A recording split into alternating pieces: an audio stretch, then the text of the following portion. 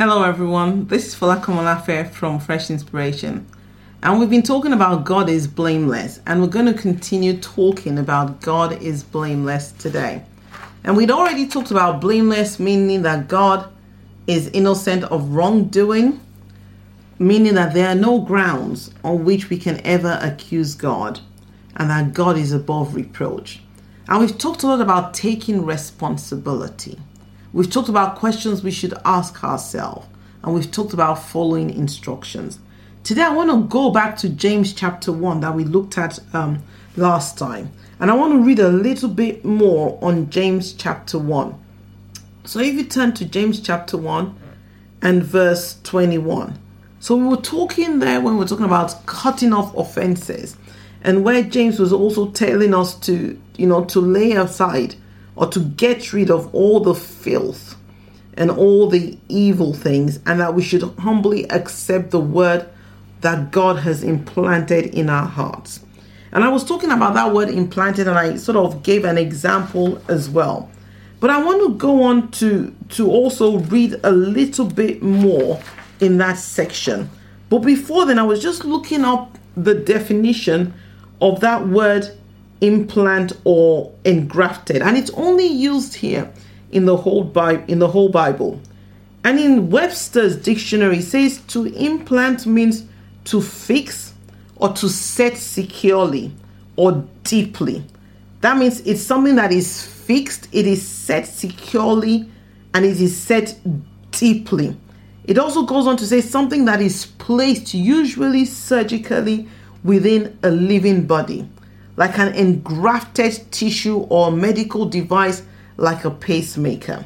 And the reason I went back to look at that word is because the encouragement that James is giving to us, and we've talked about the word of God and following the instructions of God and how that leads to life and all of that. But the encouragement that we see that James is giving to us after he's told us to get rid of everything is that to hold this word of God, to see it fixed and set securely, deeply in our hearts. Why? So that we can follow it, because it has the power to save our souls. But when we now go to verse 22, which is where I want to continue from, verse 22 to verse 25.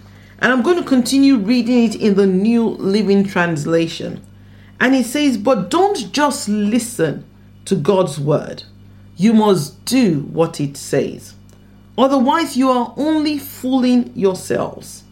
For if you listen to the word and don't obey, it is like glancing at your face in a mirror. You see yourself, you walk away, and you forget what you look like. But if you look carefully," verse 25 says, "into the perfect law that sets you free, and if you do what it says and don't forget what you heard, then God will bless you for doing it." I'm reading this because we've been talking about the instructions of God, and that is following it is so important in terms of the life we live, because God is blameless and he gives us the choice to follow. And here we see James saying the same thing to us. It says, don't just listen to the word of God. Don't just listen to the word of God, but you must do what it says. It's not enough to hear the word. It's not enough to even just know the word. It's not enough to be around the word. All those things are so important, because if you don't hear it, you won't even know it. But it's so important that you and I must do what it says. You and I would have been in situations where someone has instructed us. So say you want to go I live not too far from Milton Keynes, and I want to go to London, and I don't know how to get to where I'm going to. I go onto the website. I go maybe to the AA site, and I say, okay, I want the instructions to go from my place to somewhere in London. And it gives me the instructions step by step by step by step. So it tells me the first thing, as you come out of the driveway, turn left. And it gives me all those instructions to take me right from my door to the place that I'm going in London. And that's all very nice that I know that I've got that instruction. Guess what? If I haven't done all of that, I then don't do it. I don't follow the instructions. And then I don't get to the place that I'm trying to get to. Whose fault is it? It's mine. I have to take responsibility for not following the instruction. Or if I don't follow it, or along the way I decide, you know what, I'm just going to do my own thing. And the instructions that the A here has given me says, oh, I will get there in 1.5 hours time. And because somewhere along the line, I decided to just do my own thing. Maybe started and thought, you know what, no, it's taking too long, or I know better. And I decide to do my own thing. And then I don't get there. Whose fault is it? My fault. The AA is blameless. Or it takes me longer. It should have taken me 1.5 hours. It takes me 5 hours to get there. Whose fault is it? My fault. Because I chose to do my own thing. So you see how important it is for me to get there in the time that he said I would get there, subject to traffic and all those other things along the way. For me to get, I must follow the instructions precisely. And I think sometimes as Christians, we kind of like think we can get away with things. It's almost like I can just do my own things, but somehow I expect God to just magically do something for me. Even though I'm just deciding to do my own things. His instructions are clear, but you know what? I don't want to be bothered with that.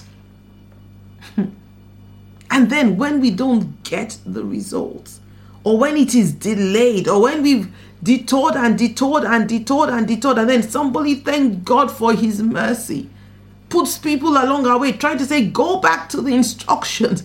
Go back to the instructions. Then we finally get back to the instructions and we do it and we get there. Thank God we got there. Follow his instructions. See God's instructions as your roadmap for life.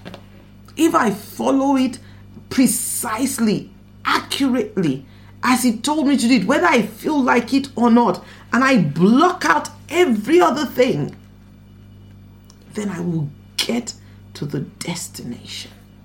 So here James is saying to us, don't just listen, don't just Google it, search it out, print it out, admire it, look at it, sit in it, all of that. He says, don't just do all of that. He says, you must do what it says. Otherwise, you are only fooling yourselves. King James says that if be ye doers of the word and not hearers, only deceiving your own selves. And James goes on to say, if you listen to the word, so you may be listening to the word today, and that is brilliant. We should always listen to God's word. Faith comes by hearing and hearing the word of God. But you also have to do it. It says, if you listen to the word and you don't obey it for whatever reason, it says it's like you glance at your face in a mirror. Most of us would have looked at our faces in the mirror this morning. Before we stepped out of the house, most people look at their face in a mirror. Especially if you're a woman. You will look in the mirror. You will do your makeup. You will look and you'll be satisfied with how you look before you step out of the house. I'm sure the men do the same as well. It says, but if you don't do the word, it says it's like you glance. You just take a glance at your face in the mirror. You're glancing. You're not looking intently. You're just taking a glance at it. You look at it and you go. And it says, you walk away. You forget what you look like. Can you imagine forgetting what you look like? But that's what it's like when you don't do the word of God. When you don't, it's like you forget what you like. You forget who you are. You forget what God has said to you. You just forget. that this word has the power to save your souls, you forget. I pray we never forget. I pray we remember. God kept telling them in the Old Testament, remember, remember, remember. Don't forget what you look like. Don't forget it. It has the power to save your soul. But it goes on to say, but if you look carefully, so there's a difference between glancing and looking carefully. This is the precision here. It says, if you look carefully into the perfect law that sets you free. What is the perfect law that sets you free? The word of God.